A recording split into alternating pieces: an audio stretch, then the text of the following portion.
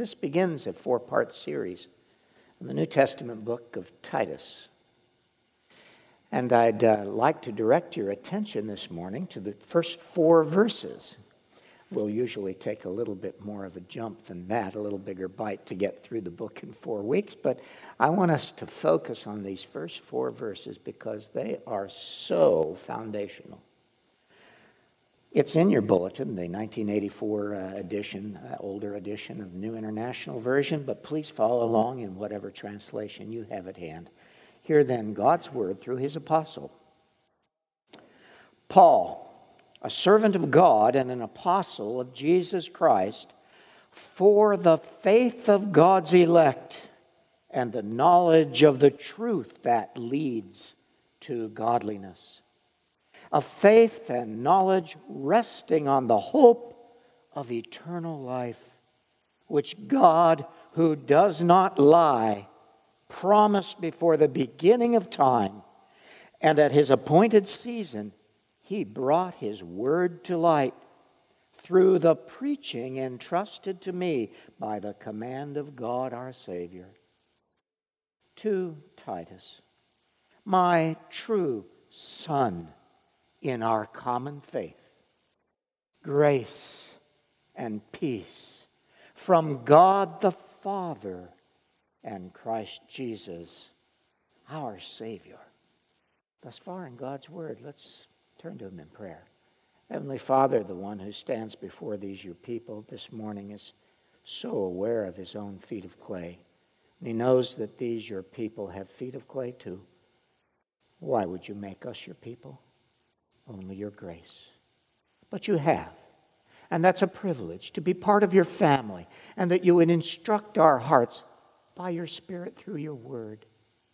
Oh, do business with our souls, we pray this day, that we might marvel at who you are, what you've done, and what you've called us to be. And I make my prayer in the matchless name of King Jesus, our Savior. Amen. So, my friend asked, how long have you known Jesus? I wasn't expecting a question like that. No one had asked me that kind of question before. Oh, I mumbled, I guess about 12 years. Then why, he asked, has it made so little difference in your life? Wow, heavy. I'd like to say that I appreciated his comments. At the moment that he said them, I kind of didn't. I admit I was in my early 20s. It was at the Naval Academy, and my churchianity, if you will, didn't cut it. I was convicted of my double life. One for church on Sunday and the other out with the boys, if you will, as a midshipman at the United States Naval Academy during the week. I had other fish to fry, as it were. I was ashamed, and I later drew aside alone to read my Bible, reflect, and pray. And this is one of the passages, these 4 verses that we look at today, that God directed me to that day. And in it, we learn about the believer's confidence and transformation. We're taught the foundational principle that God's redemptive truth in Christ leads his people to godliness. And it does so through those 2 motifs, confidence and transformation. Let's look at just those 2 points in turn. First, God's truth gives us confidence of eternal life. Verse 2, the hope of eternal life. Now, we use the word hope, Greek elpida. Yeah. What's hope? Well, hope. I hope that my team wins the Super Bowl. Mine didn't. Badly lost. What I'd hope that they would win. We hope we'll have a pleasant winter. We hope that the child will be a boy or a girl. We hope. That's not how the Bible uses the word hope. It isn't. When Paul talks about it, when the author of Hebrews talks about it, The author of Hebrews says, looking unto Jesus, the author and finisher of our faith, who for the joy that was set before him endured the cross, despising the shame, and is set down at the right hand of God. And then the author goes on to talk about our hope is founded upon him.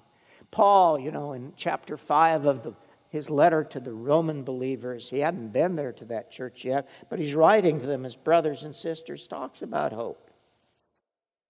And he speaks about that hope as something firm and secure. And later on, in one of his other epistles, Paul talks about we have an anchor. Rather, Hebrews, the writer of Hebrews says, we have an anchor firm and secure. Our hope is in him. The hope of eternal life. You see, God's truth is based upon his promise in eternity past. Verse 2 goes on and says that he promised it before the beginning of time. And God knew what he was doing. Nothing you do can surprise him or shock him into letting you go if you're his child. His love is realistic. Doesn't paper over our faults. He cares about who we are becoming because he saved us to become that. But our hope is based upon a truth, the truth of God that is promised by him from before the foundation of the earth. And Paul unpacks that in the beautiful first chapter of his letter to the Ephesian believers. He talks about how God, before the beginning of time,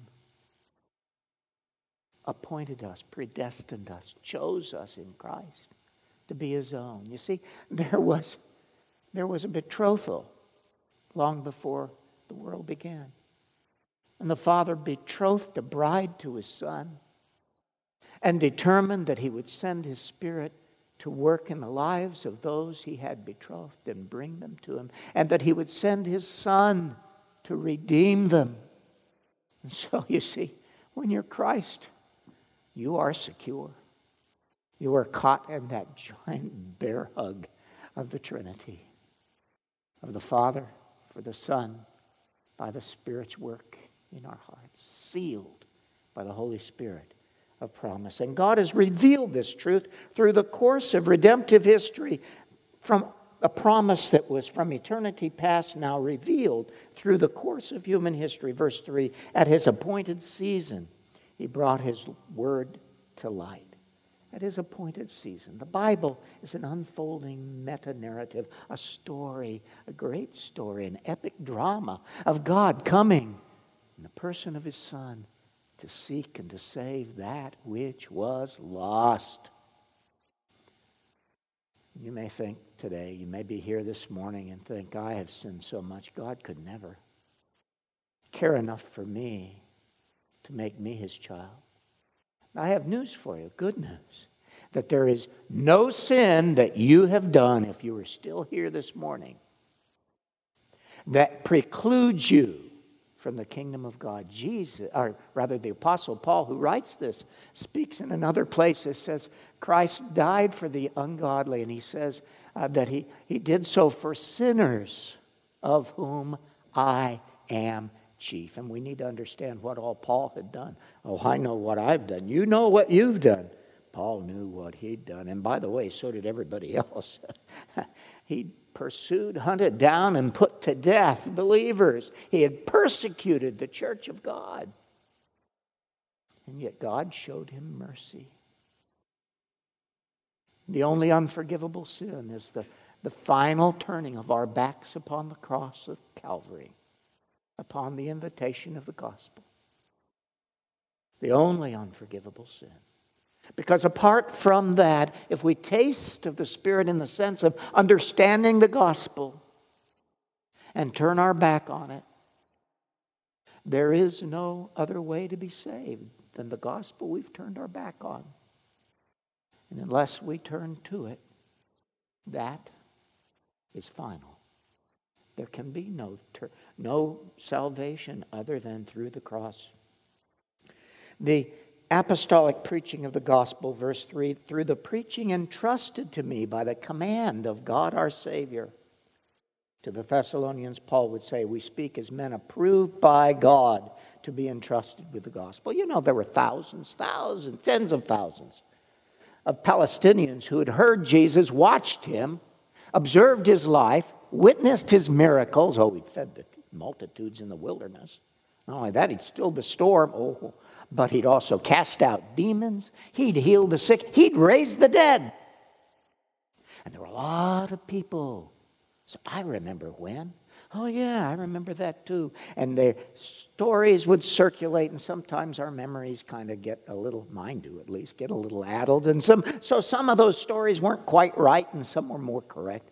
And then they gave their explanation, and some had listened carefully, and they were pretty close, and others weren't close at all, interpreting the meaning of what Jesus had come to do. But Christ had taken care of that. He made a provision for that. Mark chapter 3, verse 14, we read that after praying all night, he called his disciples together. And out of them he chose 12 that they might be with him. And we're told he called them apostles, sent ones, that he might send them out to preach. Preach what? The gospel of salvation in the Messiah who's come in Jesus Christ. In the upper room, Jesus says, I have much more to tell you, but you can't handle it now. He's out of time.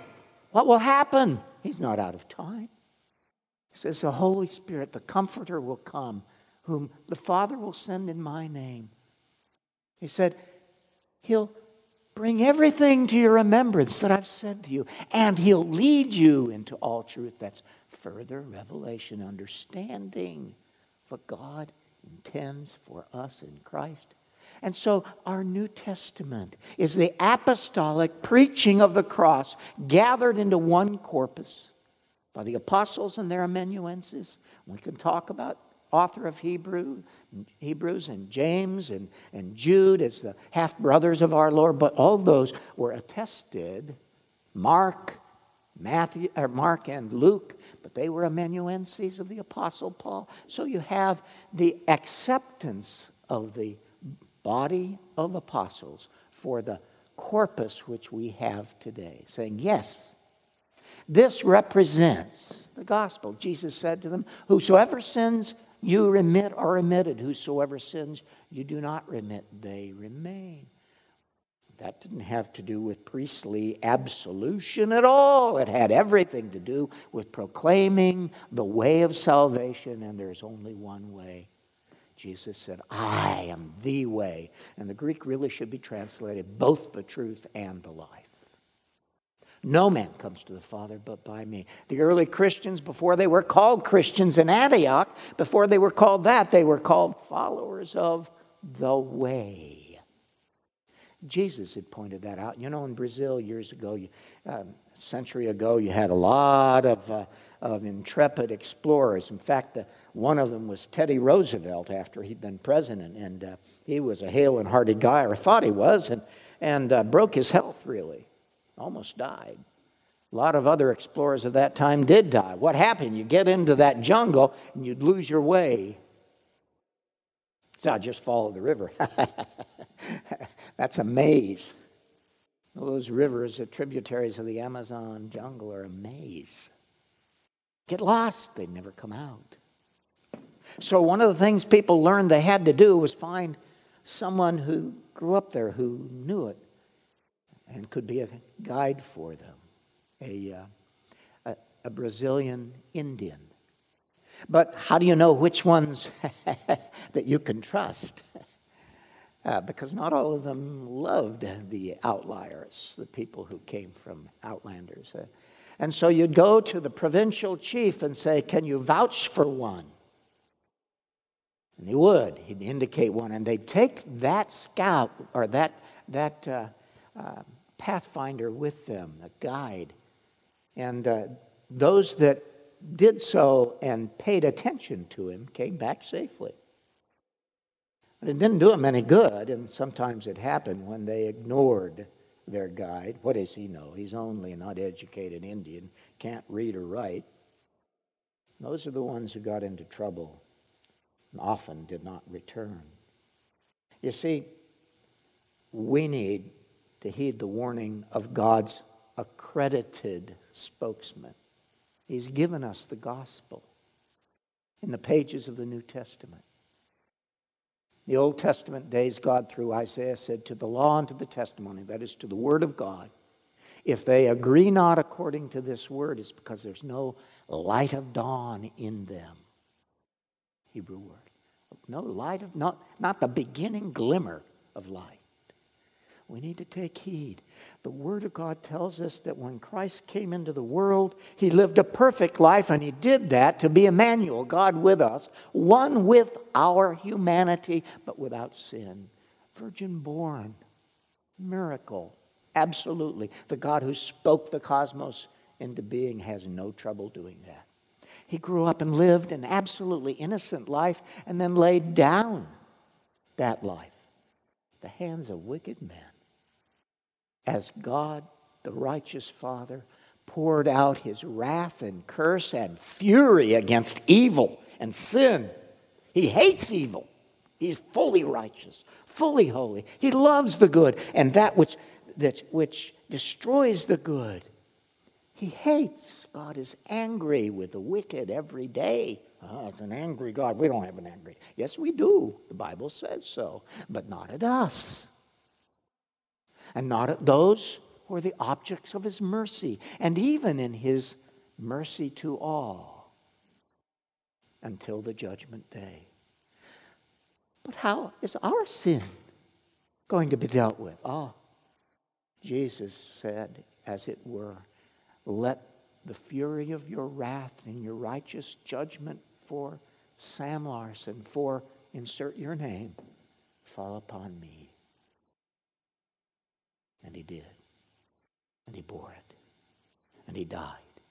And He was buried. And He was raised to life on the third day, because we're told it's impossible for death to hold Him. He ascended into heaven, sits at the right hand of glory, where He orchestrates history as He, Steve's right, He builds His church. It doesn't look like it sometimes, but I teach church history, missions history, and I can go over with you if we ever have time and occasion and show you how just when it looked most dark for Christianity, time and again, King Jesus would break through. Despite the failures of His people, He lovingly is working through us, and He will do what He has promised. Well, we have confidence based on the hope of eternal life. But we also have confidence in order that this truth we have may transform us. You see, God's truth does transform us. We are no longer what we were, enemies of God, outliers, if you will, ourselves, but we're part of the family of faith. Verse 1, the faith of God's elect. Now that word faith can mean the act of believing. It doesn't mean that here. It's what we believe. It's the faith that we believe. It's the truth that God has given to us. That's what he's talking about in this context. In verse 4, he speaks to Titus, who is my true son, he said, in our common faith. What is this family like? To the Corinthian believers in 1 Corinthians 4:15, Paul says, in Christ Jesus, I became your father through the gospel. What? We have a heavenly father. That's right. Is Paul that? No. Paul didn't mean that. He meant, I'm the one who brought the gospel to you, patiently brought you through that point where God regenerated you. And now you're his child too. And I mentored you. And I grieved for you. I bled for you inwardly as you struggled. I prayed for you. I was like a spiritual father for you. He's saying to the Corinthians. He says that to Timothy too. And he says it here to Titus. It's part of a family. That's what we do for one another. Galatians 6:10, Paul speaks, he says, as we therefore have opportunity, let us do good to all men, especially those who are of the household of faith. Paul uses the term household of faith and family of God. You know, I read our book of church order from time to time. prefer not to read it all that often. I'd rather read the Bible. But one of the things that strikes me is, apart from the word church itself, the term most often used, it seems to me, in the book of church order for the church, you think it might be family, or you think it might be body of Christ, or you think it might be the temple of the living God, or something. It's court. Well, I know that our book of church order is written by a lot of godly lawyers. Many of them were in the PCA. And I appreciate that. And there is a sense in which it's a court. But that's not mostly what we are. Well, when they're meetings in General Assembly, that's as a court. Oh, that partly is that. Partly is that. We need to remember who we are. Christ community. Remember who you are. You're God's family. Together, right here. You and I. And we care for each other. And so when somebody hurts, the rest of us hurt. When somebody is honored, the rest of us rejoice and share it. You see, in that family, God is both our heavenly Father and our Savior. Verse 4, God the Father. Verse 3, God our Savior. He's both. We'll come to Christ in a moment on those scores. But notice that God does not save us simply in our sin. He comes to us while we are in our sin. You don't make yourself better so that God may love you. That's a Muslim notion. It's a Hindu notion. It's even a Buddhist notion, but it's not a Christian notion, biblical notion. You can't make yourself better enough, and God's going to love you. Can't do it. He comes to us where we are, in our wretchedness, in our brokenness, in our stench. And now what He expects of us is honesty before Him. Honesty before Him. And He reaches down and saves us, not in our sin. He saves us out of our sin. You see, His intention isn't that we just be saved and live as we were before. His intention is that we be brought into His family, a family that's different, it's distinct. Romans 8:29 tells us, for those God foreknew, He also predestined what? To be conformed to the likeness of His Son, that He might be the firstborn of many brothers. He wants to be the firstborn of many brothers. He will be the firstborn of many brothers. Brothers. By adoption. He's the true son. Our elder brother. So Paul later will say in the Romans, beginning verses of chapter 12, I beseech you, therefore, brethren, by the mercies of God, that you present your bodies as living sacrifices. That's not in place of a bloody sacrifice. No, what this has to do is the peace offering, the fellowship offering, which involved the meal or grain offering, bread, and the drink offering, the wine, bread and wine. It was never presented except after and on the basis of a blood offering. And the peace offering reflected not atonement, that was done.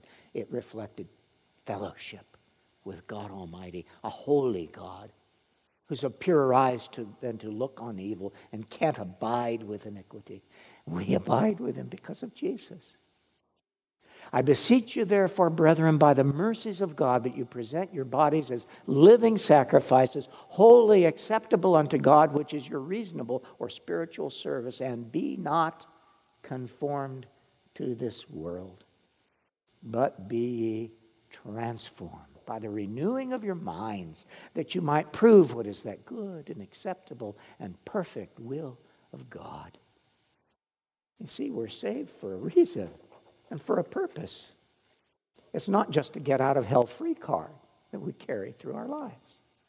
Jesus is God's anointed deliverer, and He's our Savior. Verse 4, Christ Jesus, our Savior. The word Christ, His name. You shall call His name Jesus, the angel announced, for He shall save His people from their sins. Jesus means Jehovah saves. He's Christ. He is the anointed, the Messiah, the Old Testament word, Hamashiach. The one that God's Spirit has come upon for that special purpose. And we're told here he's our Savior, the one who saves us. And in verse 4, the very next chapter, if we can sneak peek, and we'll talk about it more in 2 weeks, but in chapter 2, verse 13, we read, while we wait for the blessed hope, the glorious appearing of our great God and Savior, Jesus Christ. You see, Jesus is also God and Savior. Some try to take, God, and then there's also our Savior, Jesus Christ. But the grammar won't let you do that. I'll go into that if you want me to. Talk to me afterwards, but I won't do that just now. The grammar requires it to be God and our Savior. That is Jesus Christ. He saves us, you see, from the penalty of sin and into a restored relationship with Him. So now grace and peace are our legacy. Verse 4, God's free gift, grace, unmerited favor is the basis. Ephesians 2, verses 8 and 9, Paul says, for it's by grace that you're saved, through faith, that not of yourselves. It's the gift of God, not of works, lest anyone should boast. And we have peace with God as a result. Romans 5, verse 1, therefore, since we have been justified through faith, we have peace with God through our Lord Jesus Christ. Now, the peace there is not simply a truce, an absence of hostilities breaking out overtly. Well, there's behind the scenes a little leeriness and suspicion. No, this is the great eirene, the counterpart of the shalom of the Old Testament. This is a peace that means well-being. This is a peace that means everything's as it should be. But Paul, the world's not as it should be. It's fallen. When Christ's people go out into that world, they are often hated, and Jesus said we would be. Yes. And when Jesus said that in the upper room, in the world you will have tribulation, he promised it, but be of good cheer, I've overcome the world. He also had just said, peace I give you. My peace I leave with you. Not as the world gives, do I give unto you. Let not your hearts be troubled, neither let them be afraid. And finally, grace and peace are our legacy. Christ-like godliness is then our goal. Verse 1, the truth that leads to godliness, says Paul. In the next chapter, just before the verse I read a moment ago, verse 13 of chapter 2, verses 11 and 12 before it say these.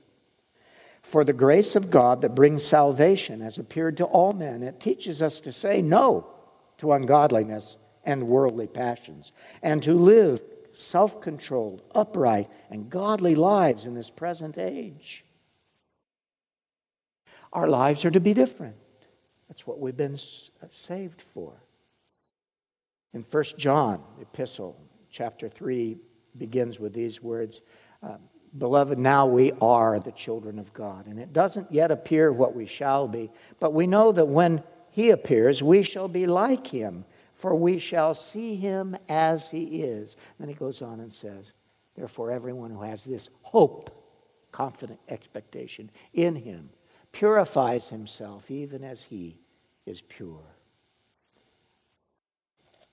And in chapter 2 of that epistle, verses 3 through 6, we read these rather strong words.